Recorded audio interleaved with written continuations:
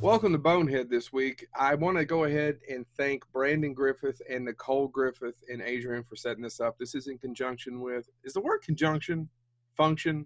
Conjunction, junction, what's your function? Yeah. I mean, this is with yes, our partners in Scarefest. And the you Scarefest, could say in partnership. Partnership with the Scarefest. The Scarefest has been great to us over the years. I clearly wouldn't have been doing my moderating gig if it hadn't been for Patty and Scarefest. So I really appreciate all their support. And I wouldn't get all those goose pinches from Brandon every Halloween. So. Yeah, you would have.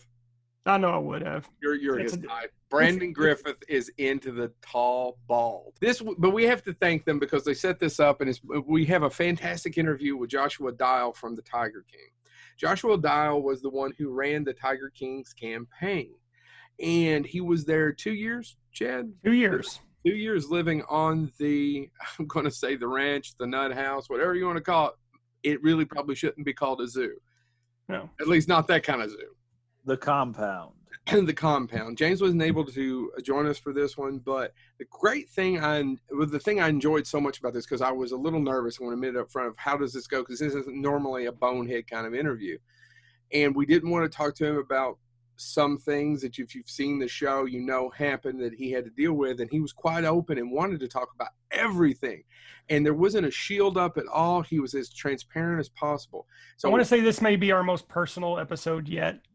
I mean, he just bared his soul for us. Yeah, and a little more serious, a little more personal, a lot going on here that you haven't seen before.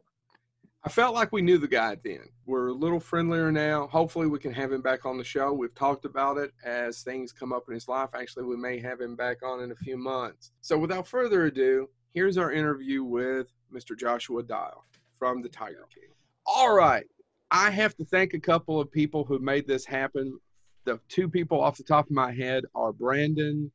I almost forgot Brandon and Nicole Griffith's name. You probably should have had the whole welcome to Bonehead thing first. Well, I know, but welcome to Bonehead, and thank you to Scarefest for letting this happen. We have the honor of interviewing Mr. Joshua Dial. Josh, how are you doing today from Tiger King?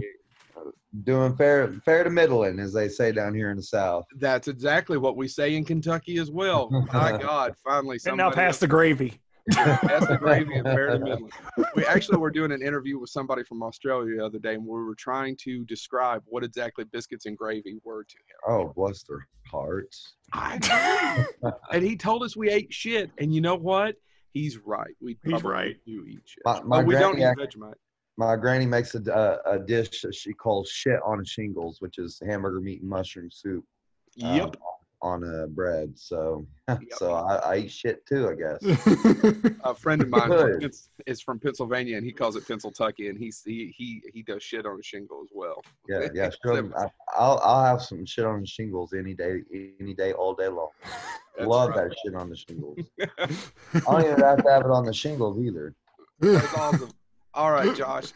We have a bunch of questions, but we told you this is going to be a conversation.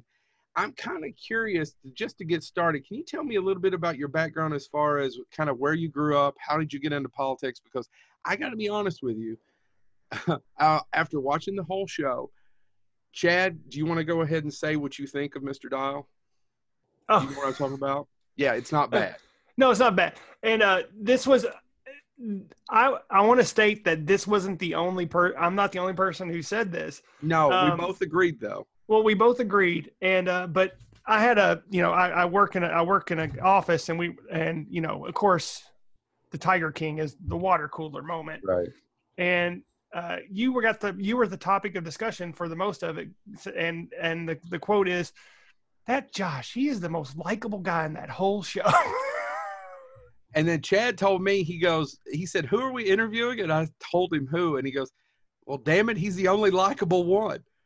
Right. Yeah, and I get the likable thing all the time, but also get quite often, almost just as often, that I'm just as relatable. And I find it like I try not to laugh because here I am, a guy with bipolar disorder, schizoaffective disorder, every anxiety disorder that is literally in the handbook, and PTSD, and they're like, oh, I could totally relate to you. I'm like, are you seeing a counselor? I have to. Because that's some questions that Chad and I have. is that we actually can't relate to why you were there. Yeah. Well, I mean, it's the shiny toy trick. Ooh, look at this shiny little toy I got. And in Joe Exotic's case, his shiny toy was, look at this shiny toy. You can live on an actual zoo. Your office can be in an actual zoo. Your office window can have a view of bears and mating season, baby bears and monkeys, and play with tigers, and look at this shiny toy. And that's how he got all of us there. And I fell for it. I mean, I saw it as an opportunity of a lifetime, and it was an opportunity of a lifetime. And minus having to watch his husband blow his brains out, it was a wonderful experience. So and of course Joe being an asshole, that sucked too. But now he's talking about Joe Exotic. He's not talking about Joe Lewis, Chad. I know, but That calls me an asshole all the time. Usually, reverse, same thing, mirror image. Everybody named Joe. Bazooka Joe, huge dick. Joe's the other Joe's a lot skinnier than me. Yeah, is Joe the new Karen? I actually was hoping it would be Chad, but I haven't told Chad this. The new Karen, the male version was Chad. So I got off on a tangent. Back to, so growing up, why were you interested in politics? Because politics is one of those few things that I think I would rather paper cut my gums and drink lemonade than go into. Yeah, so I'm only 31 years old, and I was one of those weird kids because I was sitting in 6th grade life science class when on September 11th, 2001, around 9 o'clock. Meaning when that first plane hit the tower, teacher turned on the TV, and we all sat in class, and teacher included in all, with our mouths open, scared to death. It was a horrible accident, and then we saw the second tower get hit, live. Right. Me as an 11-year-old boy watching that. And I remember just 5 minutes within that second plane hitting, mainly military, but mainly military families were coming and pulling their kids out of school. Lots of people were pulling their kids out of school thinking it was World War III, thinking we're about to go to war. Right. And that night, I went home and I turned on the news.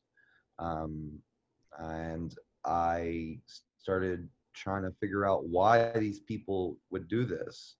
And since September 11th, 2001, I have watched the news every day.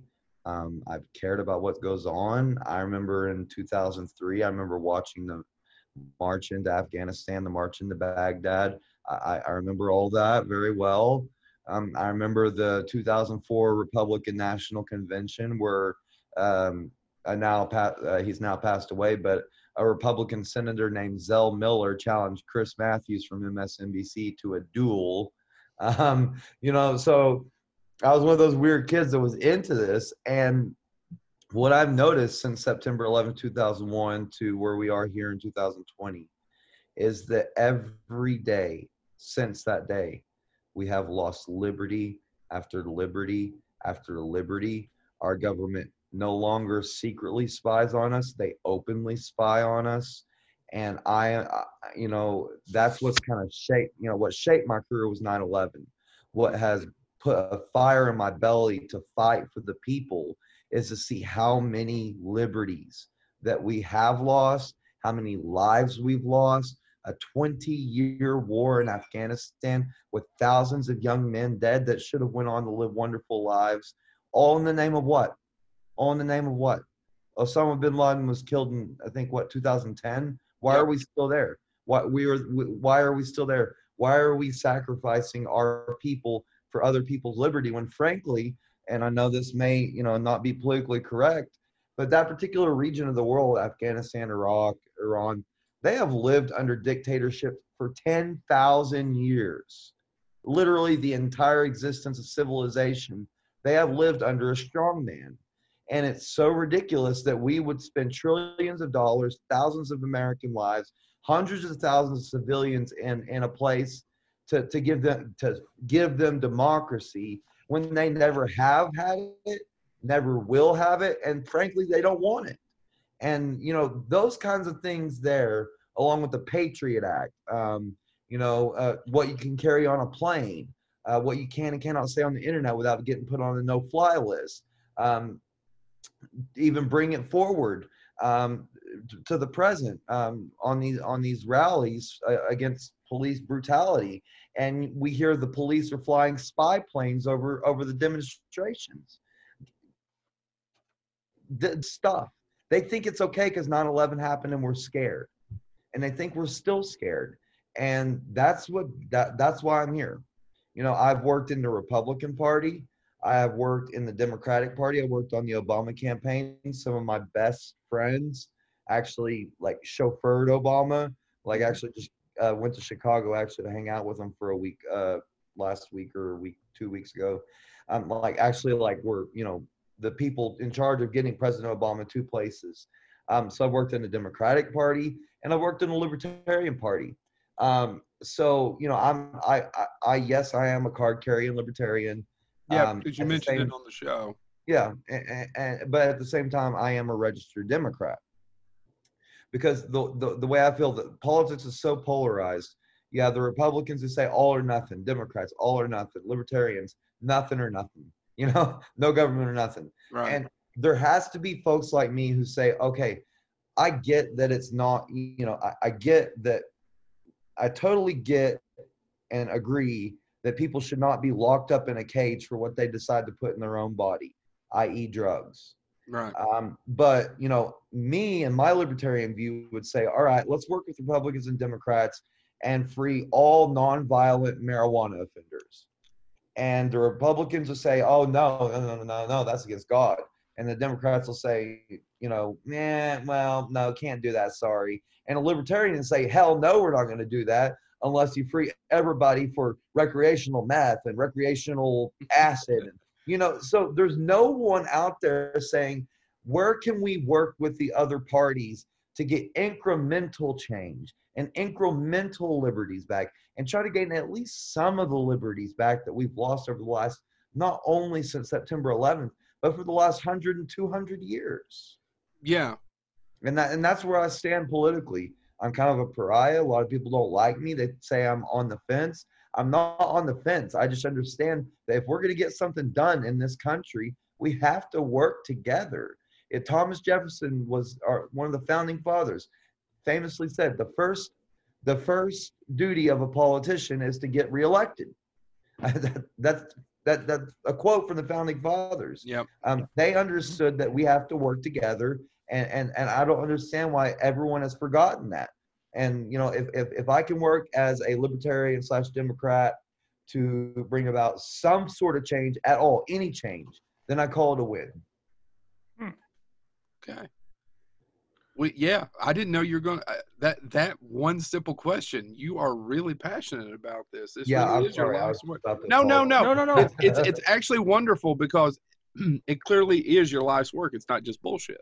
Oh no, yeah, absolutely. I care about it deeply. I see like the protests, like George Floyd and Breonna Taylor, Ahmaud Arbery, and I can't even watch the news when these things happen anymore because I'm so empathetic and I care about our country so much that I just cry. I just bawl, just uncontrollably cry when I see what's happened to our country. I love our country. I love this country, and it hurts. It does. It hurts. So clearly, you like you said, you have a ton of empathy, and you believe in people having as many rights as possible, where they don't hurt others, right? So whatever you can do for yourself, that's you, as long as you don't hurt or harm others, and it doesn't cost others money. Right. I understand that completely. What I'm curious about. And I'm jumping a little bit because this isn't necessarily what my next question was going to be, but I think it's a good lead point. How did you do that day in and day out, watching all the shit that was going on there? How do you turn an eye to it? How do you kind of ignore it? And how, with that much empathy, did it just not rock you, or just kind of just one day just roll out of there and say, fuck it, I'm done. I can't put up with this asshole anymore. Yeah, it destroyed me every day. Like to see the tigers in small enclosures where they just barely even had enough room to walk back and forth, or when the baby tigers, you know, when they were having so many pettings, you know, tiger pictures with the babies, and it was stressing the tigers out, and they would have diarrhea so bad that they would have to continually wipe their rears to the point where their rears would start bleeding. The tigers' asses would start just bleeding. Baby tigers, 5 months, 6 month old tigers. There was horrible things. But at the same time, when Travis killed himself, there was a bond of, the only thing I can describe it as is a bond of pain. You know, I was a sole witness to Joe's husband's death, and Joe lost his husband. And when that happened, there was some type of connection that just automatically transpired, where I did not want to leave his side. You know, I'm an atheist. I don't believe in God. I don't believe in spirits. But some might say that it was Travis's spirit, you know, trying to, you know, help me get Joe through what he's getting through. Whatever you may believe, there was a bond there, and I could not leave his side. But furthermore than that, I have my eyes, ears open all times.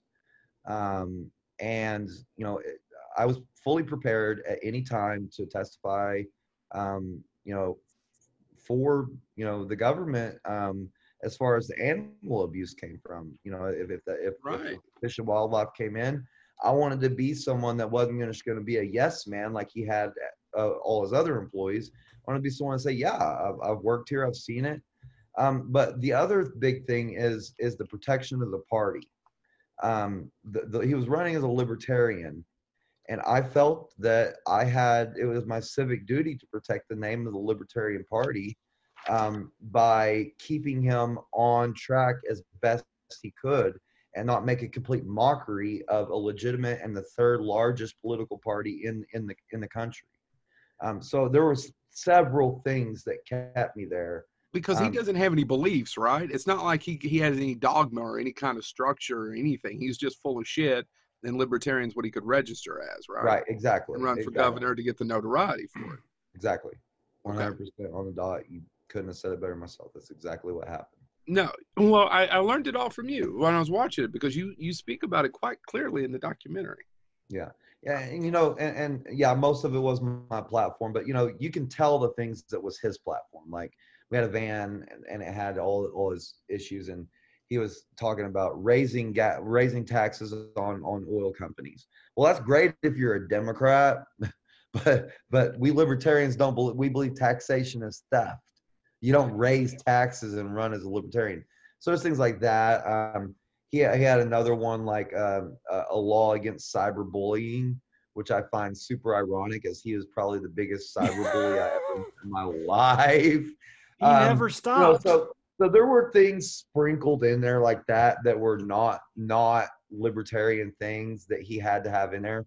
But at the end of the day, had I not been there, you know, it would have been a mess. He'd have been running as a Democrat in disguise as a libertarian, who loves Trump, if any of that makes sense. Oh, I didn't know that he did, but I can totally guess that he did. Oh yeah. And that was a hard thing for me as a never Trumper. And I did vote for Hillary Clinton in 2016. And a lot of people hate me for it. But Hillary Clinton wouldn't have rolled back the LGBTQ rights like Donald Trump has. Right. Hillary Clinton wouldn't have appointed blatantly conservative Supreme Court justices like Donald Trump has. Hillary Clinton would have managed this pandemic better than Donald Trump has. Well, she knew how government worked. Right. I can imagine that Joe Exotic looked at Hillary Clinton and thought Hillary Clinton was Carol Baskin's to the 17th power. Well, you know, I have to give a nickel to Alex Jones for mentioning his name, though. But on his truck, he actually had an InfoWars bumper sticker that said Hillary for prison, that he got off InfoWars. So yeah, he was one of them whack jobs. Oh. Sorry for all you Alex Jones supporters fans that watch this show, but I'm sorry. I don't think we have a lot of them. I don't think we have a lot. The government is not turning frogs gay. I'm sorry, it's not happening, guys. There are lots of hills to die on. Big, beautiful, huge hills, huge, just magnificent hills. Don't die on the frogs. They're being turned gay by the government. Please. Like, there are so many hills to die on. Don't die on the frogs. I don't know. Have you seen the recent news where they're saving that testicle-headed frog? Makes you wonder. And this is the America I fight for. And yes, I know I fight for people like that batshit crazy Alex Jones and even Joe Exotic. I may fight for their rights, but I mean, you know, we have a First Amendment. They have a right to go out there. They may be full of shit and it may be dangerous and divisive what they're saying, but this is America and they have a right to say it. Yeah. So I will defend their right to say it. However, I will not shy away from saying they're idiots. Agreed. Like, I equate them with Kenneth Copeland. You know, I'm sure we're all familiar with Kenneth Copeland, Benny Hinn, Creflo Dollar. Benny Hinn. You healed. Yeah.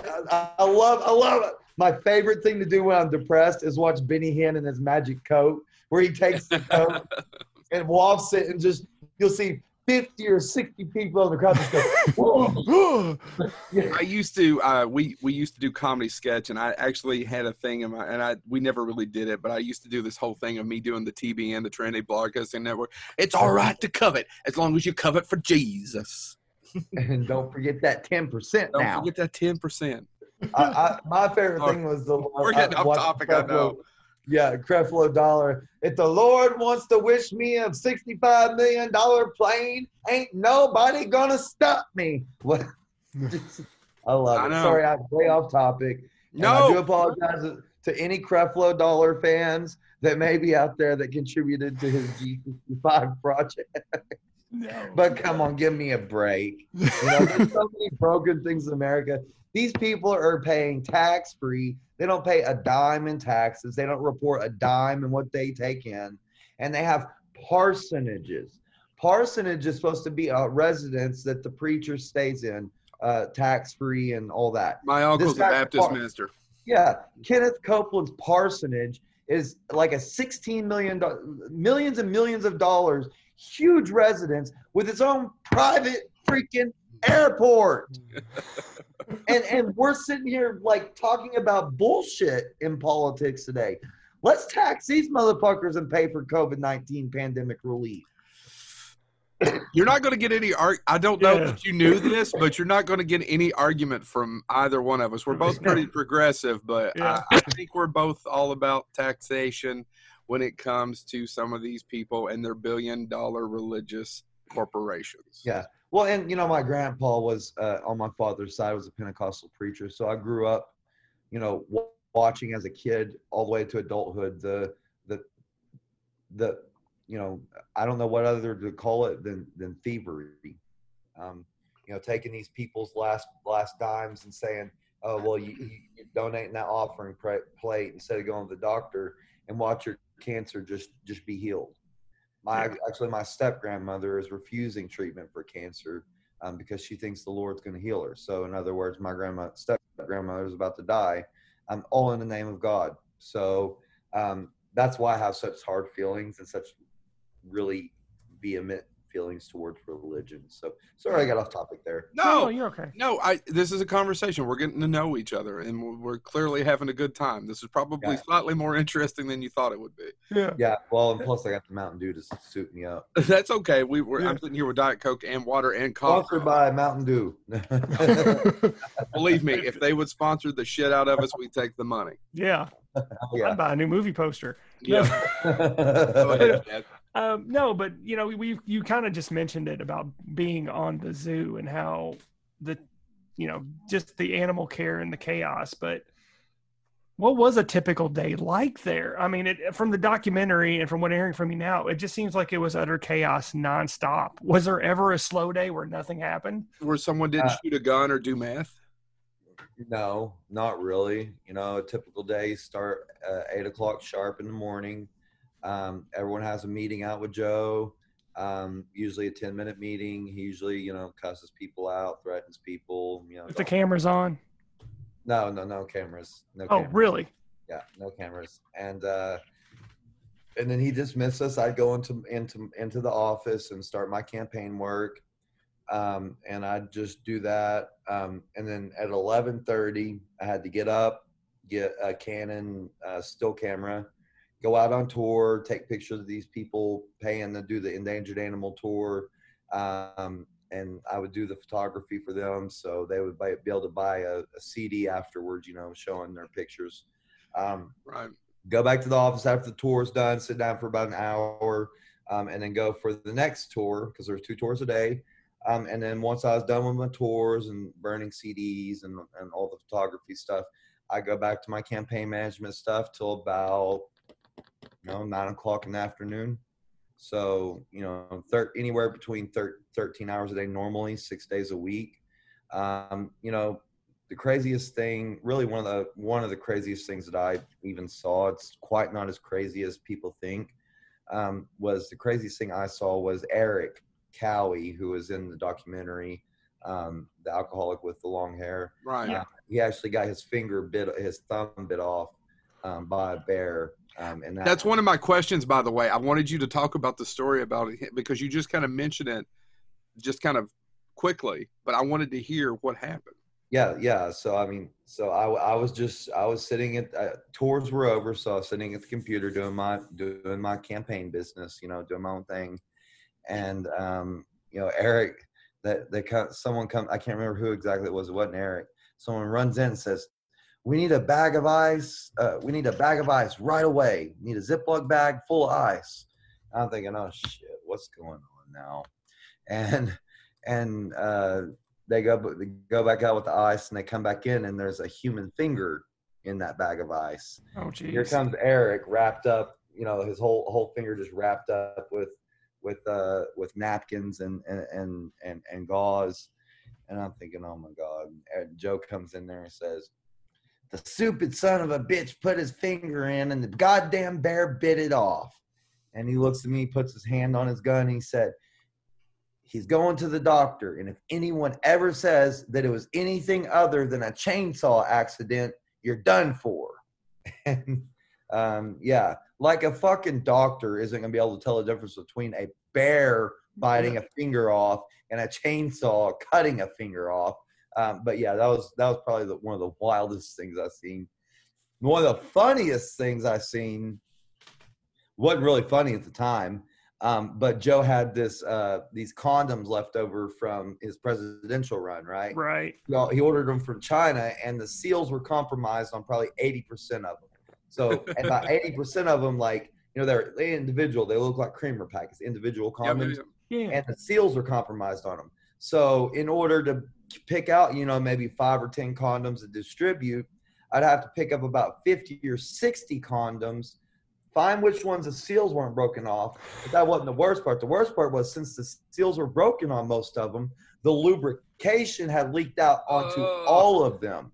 So if Joe comes back to the office and said, "Josh, I need a few condoms. We have some fans here that want a couple condoms." It'd take me about 5 minutes to get a wet towel, some spray off the condom, wipe off the lubrication. Okay, that was my fault. We had some internet errors. So where did we leave off? You were talking about the bears. Yeah. So and then he put his hand on the gun and said, Yeah. When Eric Cowie got his finger bit off by a bear, and then Joe came in, he was like, "This is a chainsaw accident, and anyone says any different, they're done for." That was probably one of the weirdest things that I've seen for sure. I think you definitely top my stories of working in an office and somebody having their Civil War era sword delivered to the office and waving it around. You beat me. There's no guns and explosions every day there. So so to recap, while we were readjust, we were having a conversation, and I made the point that I actually hadn't watched. And I made a joke the other day about Lion King. And first of all, how many people actually accidentally say Lion King to you instead of Tiger King? not that many actually. Okay, well then I'm the one asshole, and I made the joke. The second part is that I actually hadn't watched the show till we booked this interview, and then I got entranced in it. And you laid out this bit of information, and what is that, Josh? Yeah, that is that I to this day have not watched a single episode of the Tiger King, not a single episode. Now I have a follow-up question because you were being interviewed by what's his face for Netflix. In the follow-up episode, Joe McHale, yes, Yeah. And you talked about how the documentary got it spot on, Yeah. but you haven't seen it.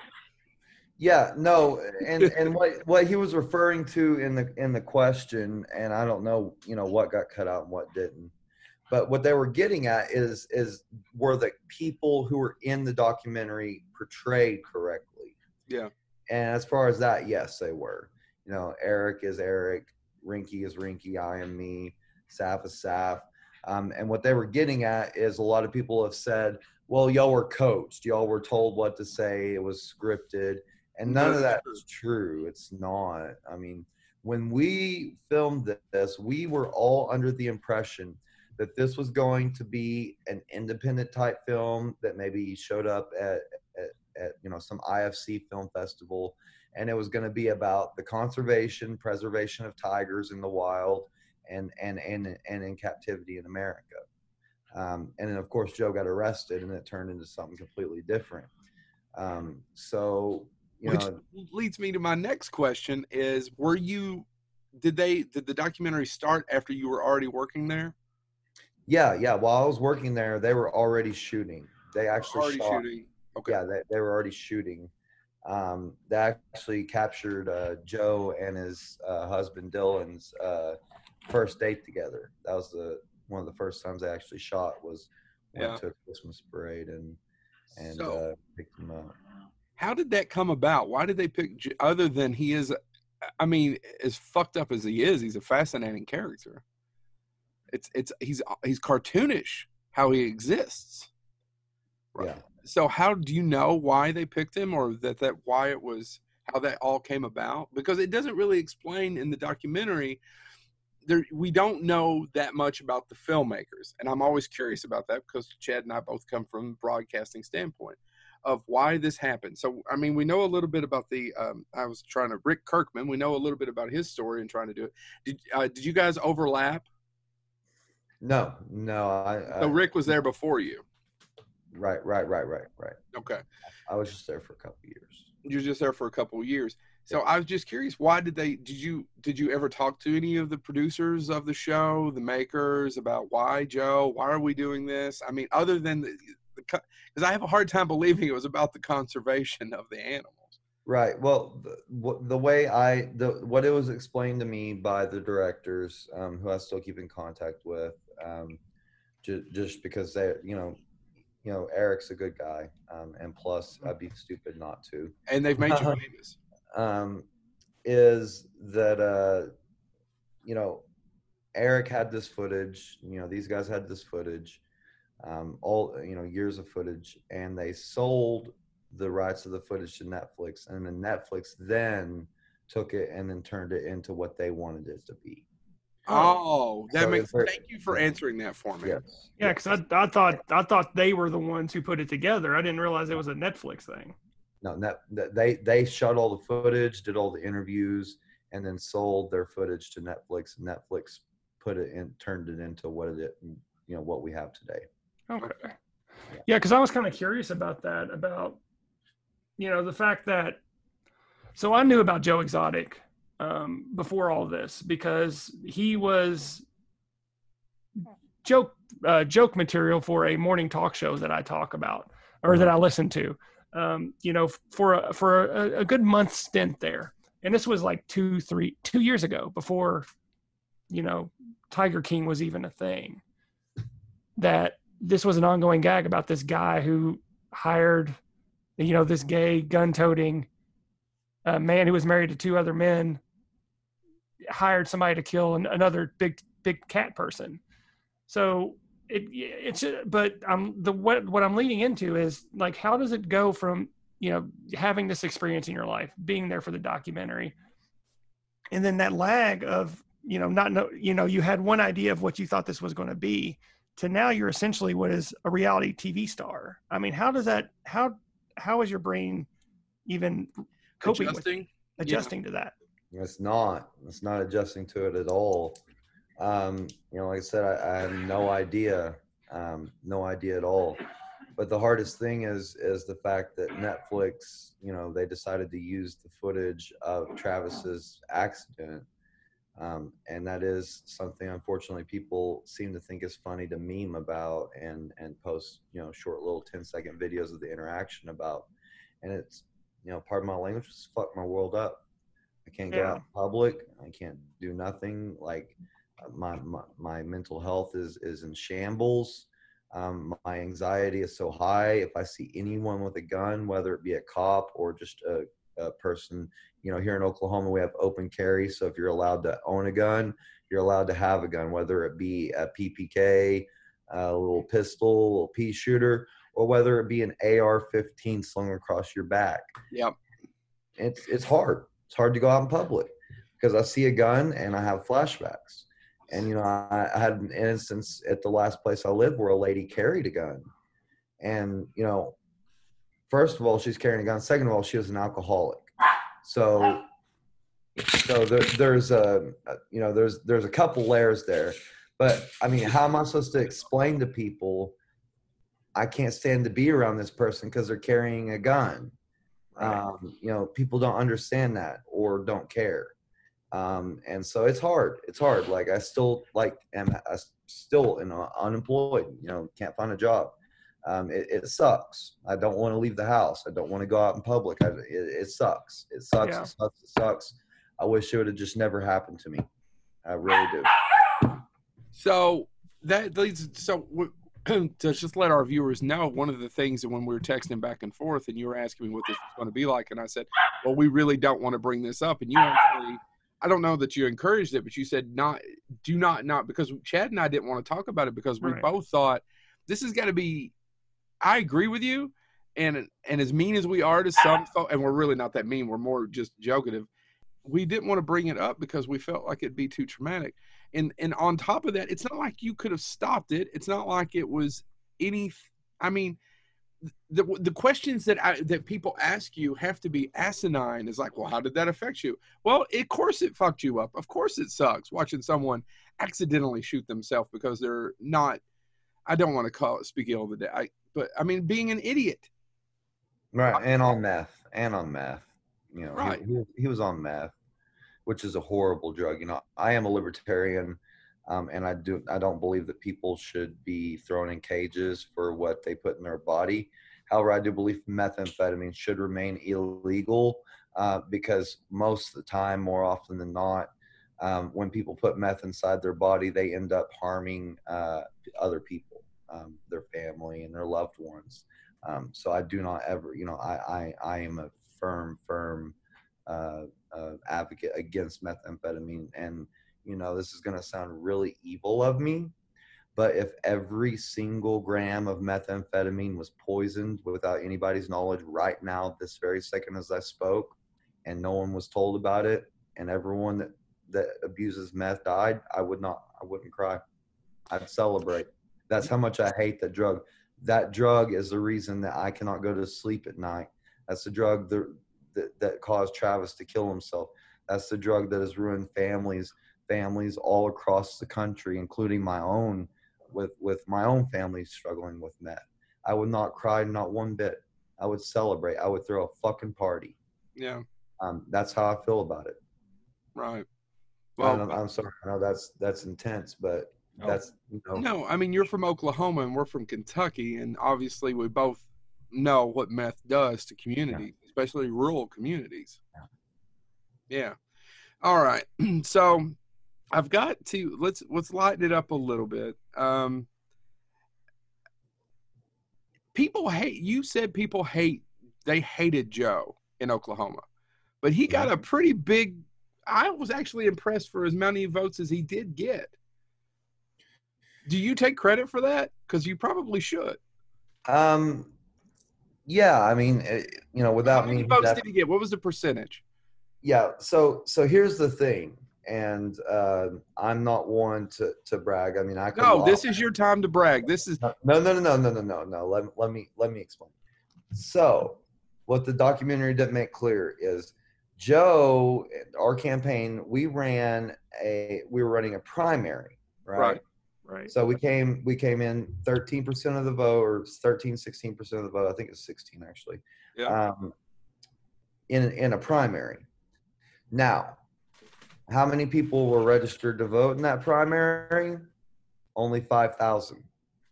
So how many people actually voted in that primary? That would be 4,000. So out of 4,000 possible votes, he got 663 votes. So, Man, that's only 3 votes away from being a terrible sign. right. Well, and I'm an atheist, and that's actually my favorite number. So that's the only thing I was thrilled about. We got so close to 666. And I did that math in my head, people. Yeah. but no, and so I will say that, just in defense of the Libertarian Party, he didn't get 13% of the entire statewide vote. He got 13% of Libertarians. You're right. But the fact that we were able to fool 13% of Libertarians into voting for this guy, a guy that wants to throw people in jail for what they say on the internet, a guy that wants to raise taxes, a guy that wants to raise taxes to increase teacher pay, a guy that wants to raise taxes on oil, a guy that wants to enact all these laws that are not libertarian. I was running basically Hillary Clinton in Oklahoma. And the fact that we were able to get any votes whatsoever, yes, is a major testament. He shouldn't have got over 1%. He shouldn't have got over 1%. Because you talk about him being a gay man in Oklahoma and it being a red state, because like I said, we're in Kentucky. Yeah. And I was impressed. I wanted to give you props about that, but you're right. The documentary doesn't make that quite clear. No. Yeah, no, it doesn't make it clear, but still, at the end of the day, I got him into all the debates, all the forums. He was on stage with Republicans, Democrats, and Libertarians. Yeah. I got him plenty of in-house media coverage. All the local news stations covered him. I got him, took him on trips up to Oklahoma City and got in-studio interviews. Stuff that you wouldn't think that a ridiculous candidate like Joe Exotic could ever get accomplished. I accomplished it for him. And so yes, I do want to say that in defense, and to make clear that it was 13% of the Libertarian vote. But still, Libertarians are such a hard crowd to sell. It might as well have been 40% of the real vote. I mean, right. The general election vote. And there was one scenario, what I was working towards. Each party decides in each state whether or not they're going to want to have independents vote in their primary. Democrats, for instance, always let independents vote in their primaries in Oklahoma. Republicans never do. The strategy for me was, and had my strategy succeeded, and fate, I should say, not stood in the way, we would have won the nomination and went on to be the gubernatorial candidate. Because we wanted independents to be able to vote. That's where all of our support was. We had probably 100,000 people who would have come and voted for us. It was a ton. Really? We had a huge fault, huge. And the day that the executive committee of the Libertarian Party met, Joe and I had planned on going up there, and my granny is fond of saying I have a silver tongue. I'm pretty persuasive. And I planned on going up there and lobbying the 1 or 2 people that were voting to close the primaries to open the primaries. Mm-hmm. That morning, we were getting ready to go, and 5 minutes later, Travis walks in my office, puts a gun to his head, and kills himself. The same morning? Oh my God! That morning. You talk about a harbinger. So call it fate, call it God, call it whatever you call it karma. Everything happens for a reason. Yeah. Something happened that day. That's the damnedest thing. Of all days. Yeah, that day of all days. And I would have successfully lobbied to have those primaries opened. I would have had I been able, but obviously, we were all, we were a mess. it was the same. We were all I'm sitting here blaming myself for not trying to stop, not trying to stop the bleeding from both temples, because it went one end out the other and into the wall, the bullet did. And so I was blaming myself for not like going up and doing this to try to keep him alive. And then Joe came out and cussed me out for not trying to do anything. And come on, I'm an intelligent guy. You don't put a 45 caliber to one temple and pull the trigger and come back from that. You just don't. There's no coming back from that. No, there's nothing you can do. And I know it's very little for a stranger to say to help you, but I mean, that's just a bad luck. It's a bad experience. We're surrounded by bad people, which leads me to my next question is, you seem, once again, you talk about being empathetic, and you seem like a very empathetic guy, but some of these assholes, like Jeff Lowe, this Alan Glover, did he not give you just the creeps? Alan Glover threatened my life on multiple occasions. I actually had to carry a knife to make sure that he didn't ever attack me. And Jeff Lowe is a scumbag. But the thing is, Jeff Lowe was at the zoo maybe, once every 3 months. Yeah. And he'd stay for like maybe a week at the most. And then he'd make enough money, get enough money from the zoo, go to Vegas, spend it on blowing hookers. So I never really had to deal with Jeff Lowe. Did have to deal with Alan Glover. And Alan Glover was a meth addict, an alcoholic, and a very dangerous man, but not a hitman. Not a hitman. Yeah, he doesn't. He looks more like a murderer of passion. He got pissed and killed somebody. But to actually premeditate and lay it all out and go down to Florida and snipe someone, I agree with you 100%. You're watching it going, that asshole is not that guy.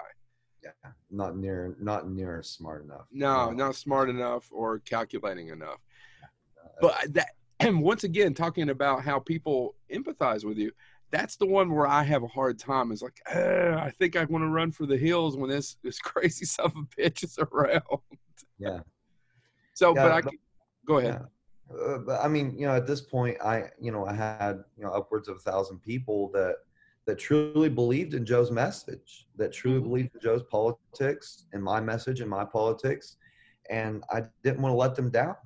I felt like I was serving my state. I felt like I was serving my country by contributing to the political discourse and making sure these people, because most of the people we signed up, I'd imagine of the 660 odd people that voted for Joe, I probably registered at least half, if not 3/4 of those people to vote myself. They were all new voters.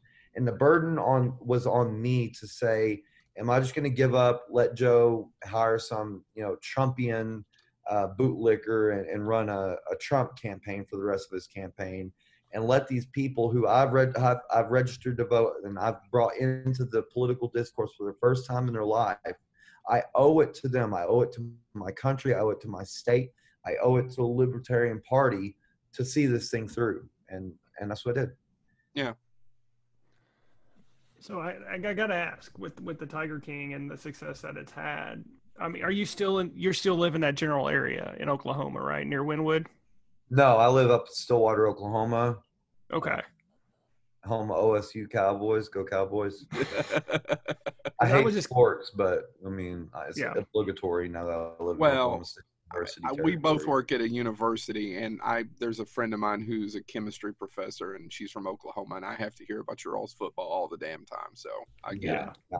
I'm tired of hearing about our damn football too. I was in the band in high school, and our team sucked. Like we went to state every year, and they maybe won one game a year. So it was like one of them classic, like everyone's here to see the band. So, so that's the extent of my knowledge of football. Is sitting in the stands, playing the trumpet, and watching from one eye as it goes on. Yeah. As they lose horribly, because I wasn't in band, but yeah, I had to videotape my high school football games, and we never won a game.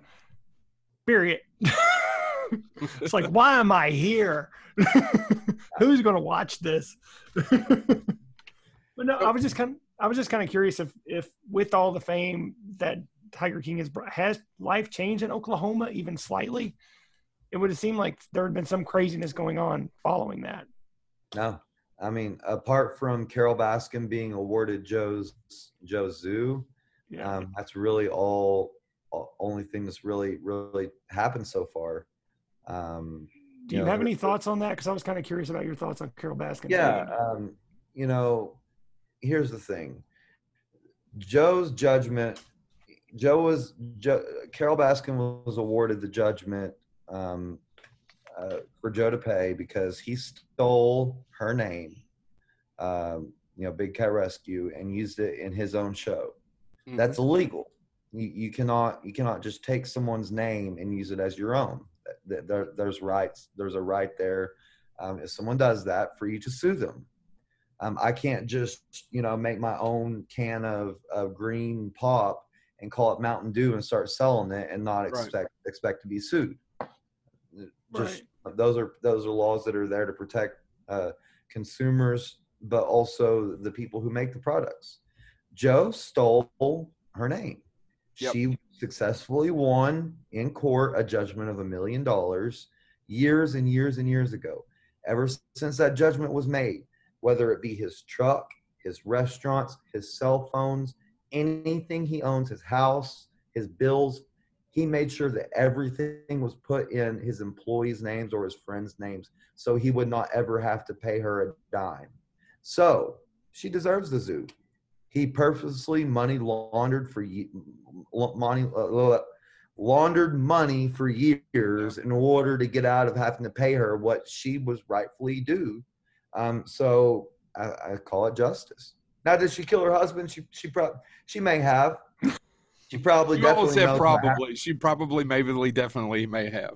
She probably definitely could have possibly almost certainly did, or at least knows what happened.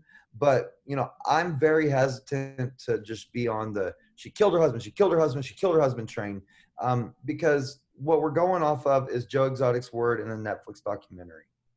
Yeah. And I have respect for, I'm an FTP guy, as long as a fuck the feds guy. I'm also have the same feelings about, police.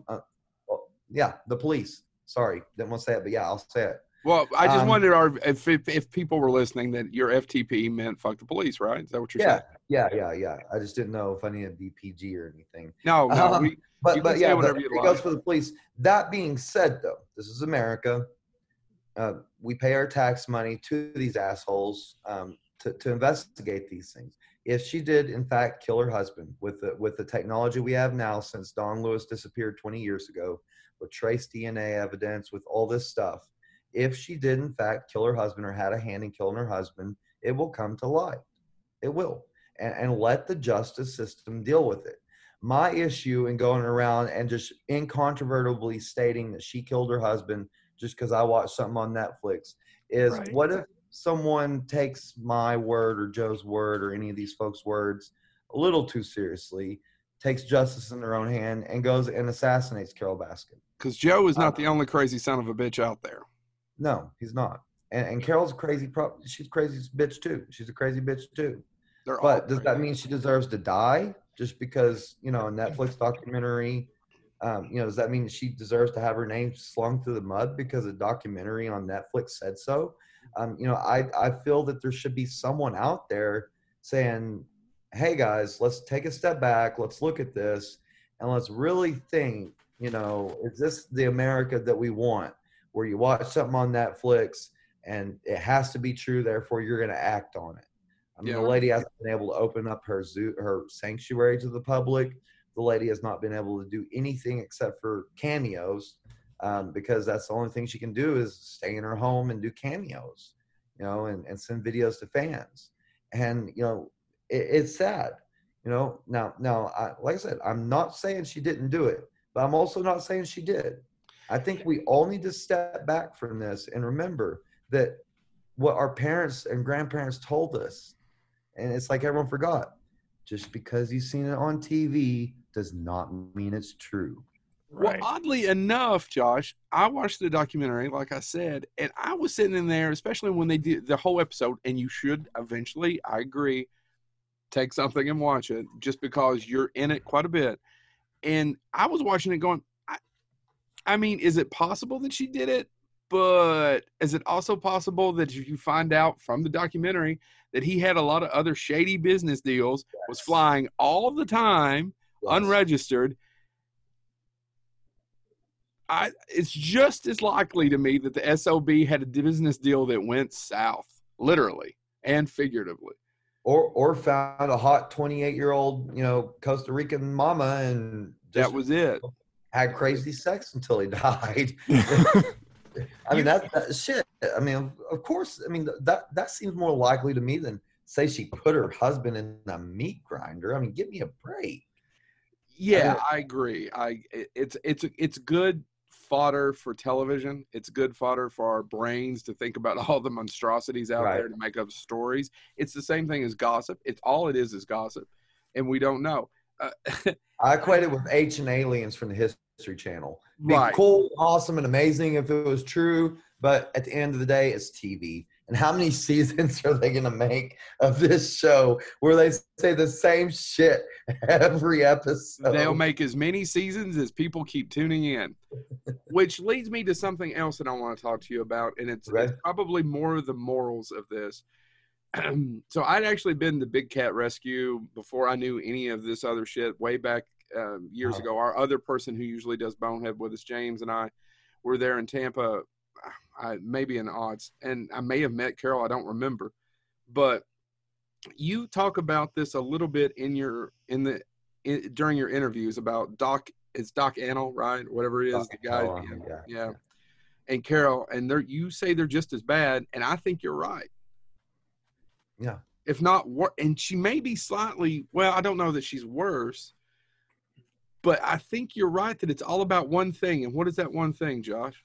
Money. That's it. Oh, yeah. Money.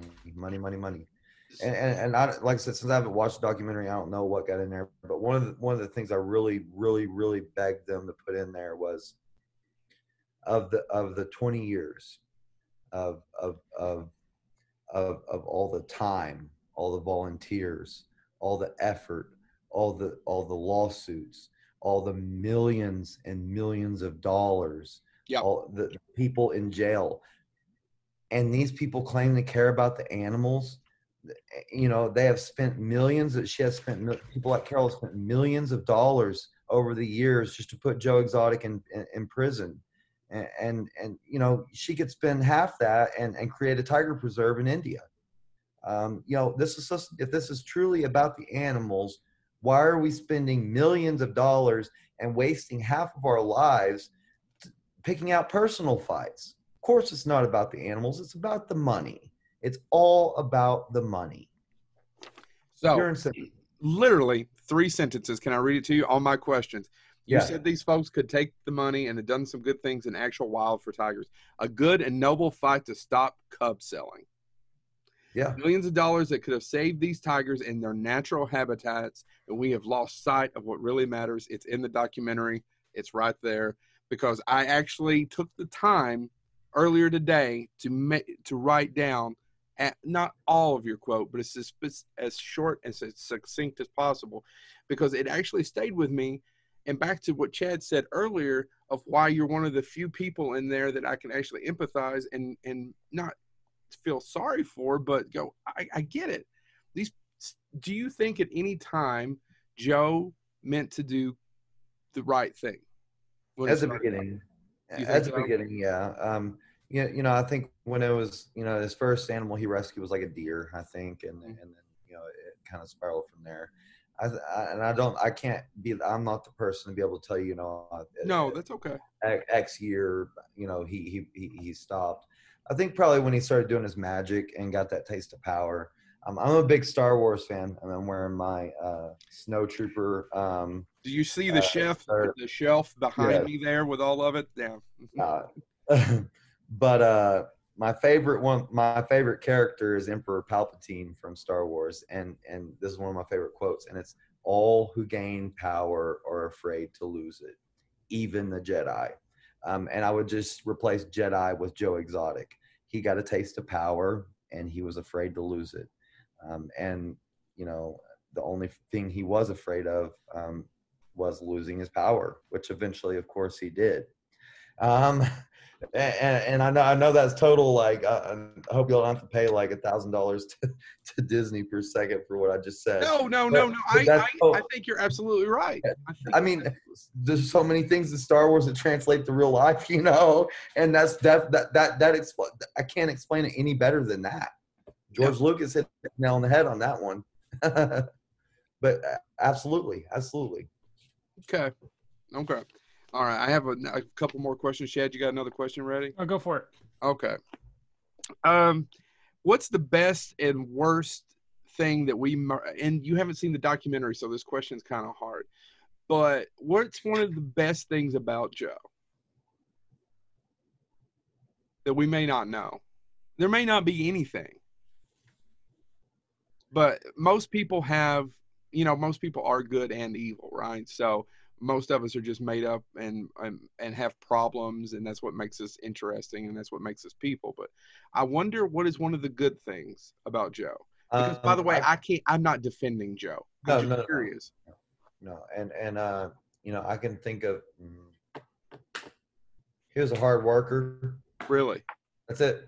That's it. That's it. Because you'll see folks, and I've even got on my social media pictures of him feeding the homeless and giving blankets and stuff to the homeless on Christmas. Looks great, right? Oh wow, Joe's such a great person.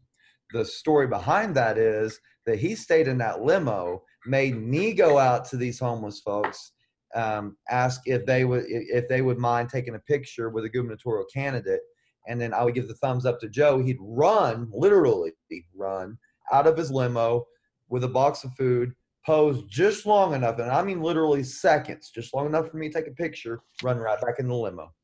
Now I ask him, hey, I'm running for governor. What can I do for you? Is there something, if I make it to the mansion, is there something that I'm going to be able to help you with? What are your problems? What do you see on the streets? None of that. He had Easter and Thanksgiving dinners. But guess what? There was no dinners unless there was cameras rolling and a press release sent out to all the news stations. He opened the park up for free sometimes, but not unless there's a press release and cameras rolling. He did a Make-A-Wish Foundation type of thing where he took baby animals to sick and dying kids, but not unless the camera was rolling. And in fact, most of those kids that he did that with are in his music videos. If you watch all his music videos, you can see pictures of him, giving a baby tiger to, bless their hearts. And I'm sure they've passed, but 3-4-year-old, babies with leukemia and, no hair. And it's hard because I work for a monster. Right. Yeah, I'm sorry. I didn't. But I'm even more scared of what would happen if someone who isn't like me, that wouldn't have spoken the truth and wouldn't have been out here telling people the truth, if they would have been there instead and perpetuated the lie of Joe Exotic, which is that he's a good person, because he's not. Anybody who drives around in a limo for fun is not a nice person. Those limos are uncomfortable as shit. I actually really enjoyed riding around a limo. Oh no! And he had a DVD player in it, so I have watched every season and every episode of NCIS. I had to ride in a limo for 5 hours straight one time. My knee, I could barely get out. My knees couldn't work. Well, yeah, that is the bitch, and I always stayed at the back of the limo, and Joe always stayed at the front, so I never really could lay down because I didn't want to lay my body close, very close to Joe. Right. I didn't want to get fondled or anything. Even though, like, being 20 at the time, 28 but you're not his type. Well, right, because I was 28, so I was about 10 or 15 years too old for him. Right. Well, no shit, I'm serious. No, I believe you. I believe you told Joe McHale that you were you'd aged out by 10 years. And he liked them young and dumb. Yep. Young and dumb. You were talking about being kind of the speaker of the gods, basically the speaker for some of these animals and some of the people that came and went and were beaten up. So the feds, you said being nervous about the feds coming and talk to you. How much did you talk to are you able to talk about that, of how much you were able to give for the case? Yeah, I gave nothing for the case.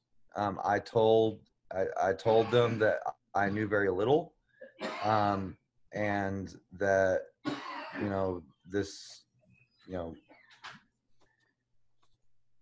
basically when they contacted me, they told me they already had everything they needed. But if there was anything else that I might be able to add, that I either needed to be on Team Joe or Team Government. Yeah. And that was scary as hell. But I told them flat out, I said, I don't want to be involved in this. Right. I said, I'm not going to testify on y'all's behalfs. I'm not going to testify on Joe's behalf. And I didn't either.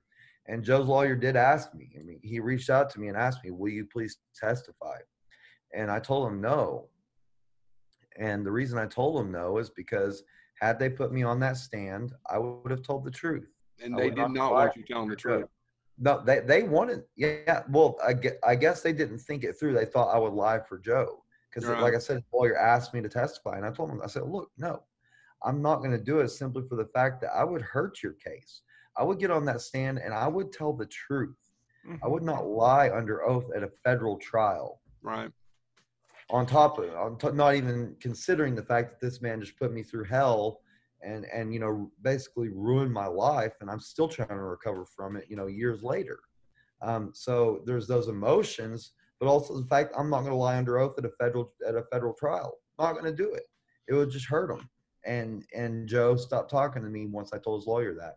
Haven't spoken to him since. And hasn't it been wonderful? It has.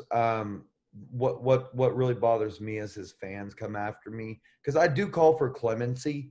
And for those that don't realize, there's kind of two get out of jail free cards. There's pardon, which is you're free to go. Sorry. And then there's clemency, where the government says, well, maybe we're a little too harsh on you. Let's take 10 years off your sentence. You can get out and be a free man a little bit earlier. I have called for clemency. Why do you think he deserves less of a sentence? Other than there's other assholes that were involved in this who didn't go to jail. Right. That's definitely a factor. But my issue is I have a problem when the FBI and federal government can put a wire on someone. And back in the day, which I'm only 31, but I'm a history buff. Back in the day, they called this entrapment. Yeah. When the government talked you into doing a crime. It's called entrapment. It used to be illegal, I thought. Yeah, and I saw the Sean Connery movie. Yeah. I don't believe in entrapment.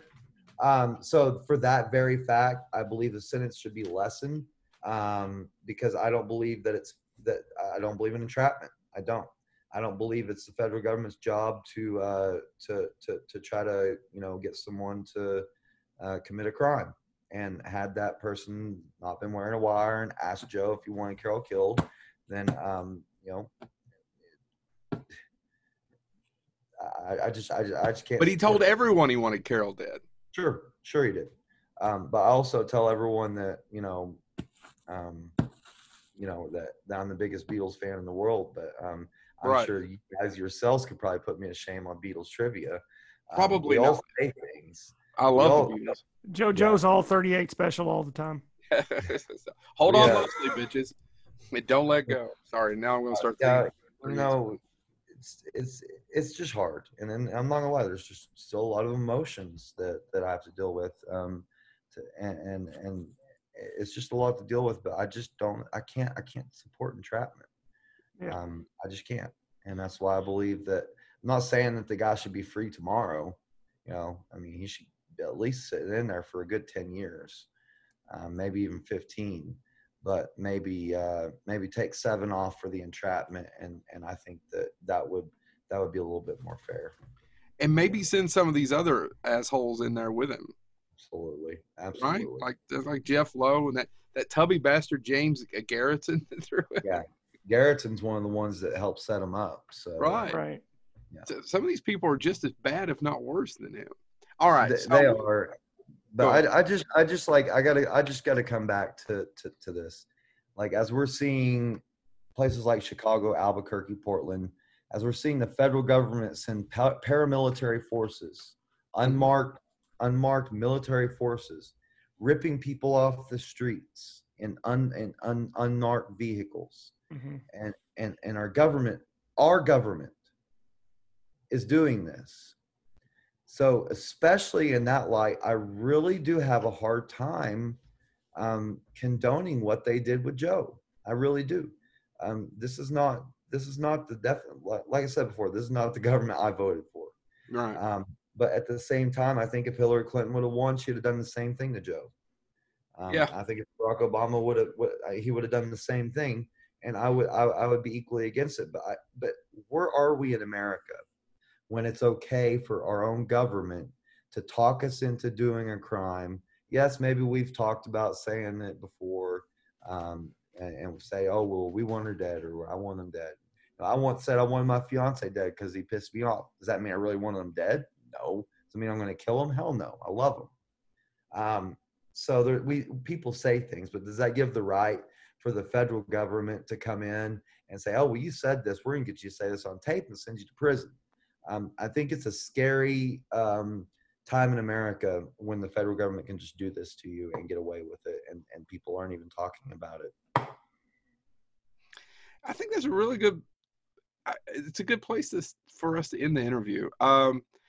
We have some Facebook questions here, but most of them I think we covered. Other than there's one person who asked about about compensation, and I am slightly curious, not about your compensation, but did Joe make a lot of money there?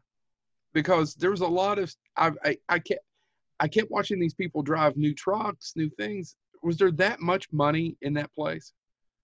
I'm sure he was making a ton of money. The thing about Joe, and I'm glad of this actually, because it didn't get me wrapped up in any more of his impropriety, is that if it had anything to do with money, it stayed with Joe and only Joe. Yeah. Like, for instance, I was a campaign manager, but my name was not on the bank account for the campaign. Like, that's how tightly he kept everything locked down. But yes, he made tons of money, enough money to, keep his husbands in pounds of weed at a time, ounces of meth at a time, all new vehicles, 4-wheelers, brand new guns, everything. Yeah. Nicest phones, nicest everything. He lived like a king. The Tiger King truly did live like a king. And back to, what was your Palpatine quote from Star Wars? All who gain power are afraid to lose it. Even exotic. And I can't think of a better way to end an interview. Really, what I want to talk about now is, what do you have coming on? What do you got going on? I know you're trying to do Cameo. Can you tell us a little bit about that? Can you tell us about your live tour? Because we really want to promote the hell out of it. We actually probably need to. Are you on social media where we can connect you to some of our people who listen? Just go ahead, give us the whole. I suck at social media, so I've got a Facebook, Joshua Dial. I'm the only Joshua Dial that has maxed out friends. So I can't add you. That's so sad. Well, actually, I've left like 13 spots available, and then I lose supporters quite often when I go on my tangents about how the federal government's overstepping it and we need a new president. So there's probably more spots. A lot of people are going to support that. there's probably plenty of more new spots. And of course I have to weed out the anti-gay and of course the spies that are just on my page to try to, cause me grief on certain Facebook pages. But find me on Facebook. That's the best way. If anyone wants to contact me or anything, that's the best way to get a hold of me. But I have Instagram. Just look up Joshua Dial. And I have Twitter. And then of course you can book me on Cameo. I'm the cheapest guy on Cameo from Tiger King. Carol Basket's is asking $200 a video. I'm only asking $50 a video. So you want me to say happy birthday? You want me to happy anniversary? You want a question that maybe you didn't get answered that I can answer? I'll answer a question for you behind the scenes. Or if you're getting ready to quit your job, I can say fuck the feds, and by the way, fuck you, boss. I will literally. Have you done that one? No, I'm waiting. For it. I did have a cameo where the guy was like, well, this guy's gay too, and he has a big schlong, and so we call him Thud because of the sound it makes when it hits the table. So I had a lot of fun in that one. but I also clearly knew that it was a mean-spirited one. Right. So I was like, so Eric would like me to say that he thinks that you're gay, and he told me, so I'm too nice a guy to just like No, totally it's hilarious. someone a new one. But no, I love doing cameos. Helps me keep going. And then January, which if you live in a city with a casino, a venue of any type, theater hall, we're doing a Tiger King live show. It's going to be myself, John Rinke, Saf, and then Barbara that work for Doc and Tell. Us four, we're going to go on a speaking tour. We're going to do behind the scenes stuff. Trust me, as crazy as some of the stuff I've said on this interview is, it's not even the tip of the iceberg. I feel like I could have sat here and dug for 2 hours. And trust me, I have more material than 2 hours. Yeah. It's unbelievable. But we're going to be doing a tour, so we're hoping to hit 100 cities. So, if you got a casino or, like I said, a venue in town, let them know you want the Tiger King live show, and we'll be there. I'm super excited about it. I have yet to get to really see the whole country. And I really want to speak truth to people, because I think so many people were fooled and given a misconception. And I will drop this one piece of news. I can't say who, but some very prominent people are working on Tiger King Part 2. Really? Yes. And I've already done interviews for them. Really? Yes, but I can't say what company's doing it, what directors are doing it, but it is coming. I know that the movie is also coming. Yeah, there is a movie coming, but yes, there will be a Part 2. Chad, can I ask the most lamest cliche question of all time that I bet Josh has gotten 4,000 times? Go for it. Who do you want to play you? I knew it. It's the easiest question on earth. But I couldn't. Now that you brought it up, I wasn't going to ask it. I didn't even have it written down. It's such a lame question, but who would you like to play you? Well, the difficult thing is like, I'm sure you can tell I've lost like 50 or 60 pounds since I filmed Tiger King. So if we're talking like Tiger King Josh, I don't know. But the slim down Josh, I don't know either. That's okay. All I know is if I had to just just pick anybody, it'd be Mark Ruffalo, because he's sexy and he's a fellow liberal and he supports LGBT rights, and I love Mark Ruffalo. So Mark, you're out there, I love you. Yeah, I'm sorry, we're not that famous. Mark isn't showing up for this spot. We will tag you in this video. We will, as far as. I'll send you some messages later on, especially when you get the tour dates kind of set out, and hopefully COVID allows all this to happen next year. I know it. Right? Yeah. Yeah. Man, it has been an absolute pleasure, and I didn't know how this was going to go, and I've had a blast. So thank you so much. I did too. You're good. Yeah. Thank you, Josh. We really appreciate it. No problem, guys. I'll stop recording, and we'll talk for just 1 sec. Wasn't that amazing? That was something. That was awesome. Hey, we were recording this right after we recorded the intro, but we did the interview almost 2 weeks ago. It's all very confusing. I laughed. Especially your concept of time, because it was this past weekend. Fuck you, Chad. I'm non-corporeal. Oh, why is the Cisco unit corporeal? Chad's right. That's probably the most personal interview we ever did. By the way, and by the way, Brandon Griffith looks like a methed out Rick Moranis. There, I finally figured it out. He does look a little bit like Rick Moranis. Got a hold of some meth, got a hold of some cheese. And I hope Brandon watched all the way to the end to hear this. I hope so, too. So, thank you so much, Mr. Josh Dial. We appreciate it. It's nice to now be able to call you a friend. You're welcome on Bonehead Weekly at any time. And for you all that enjoyed this, please subscribe, share the shit out of this show. Thank you so much. And attend Scarefest. Yeah, you really should go to Scarefest. And actually, you should go to the virtual CyberCon that they're having in August as well. And not to be confused with Decepticons. $5, and I may be there. Not to be confused with Decepticons. You can trust CyberCon.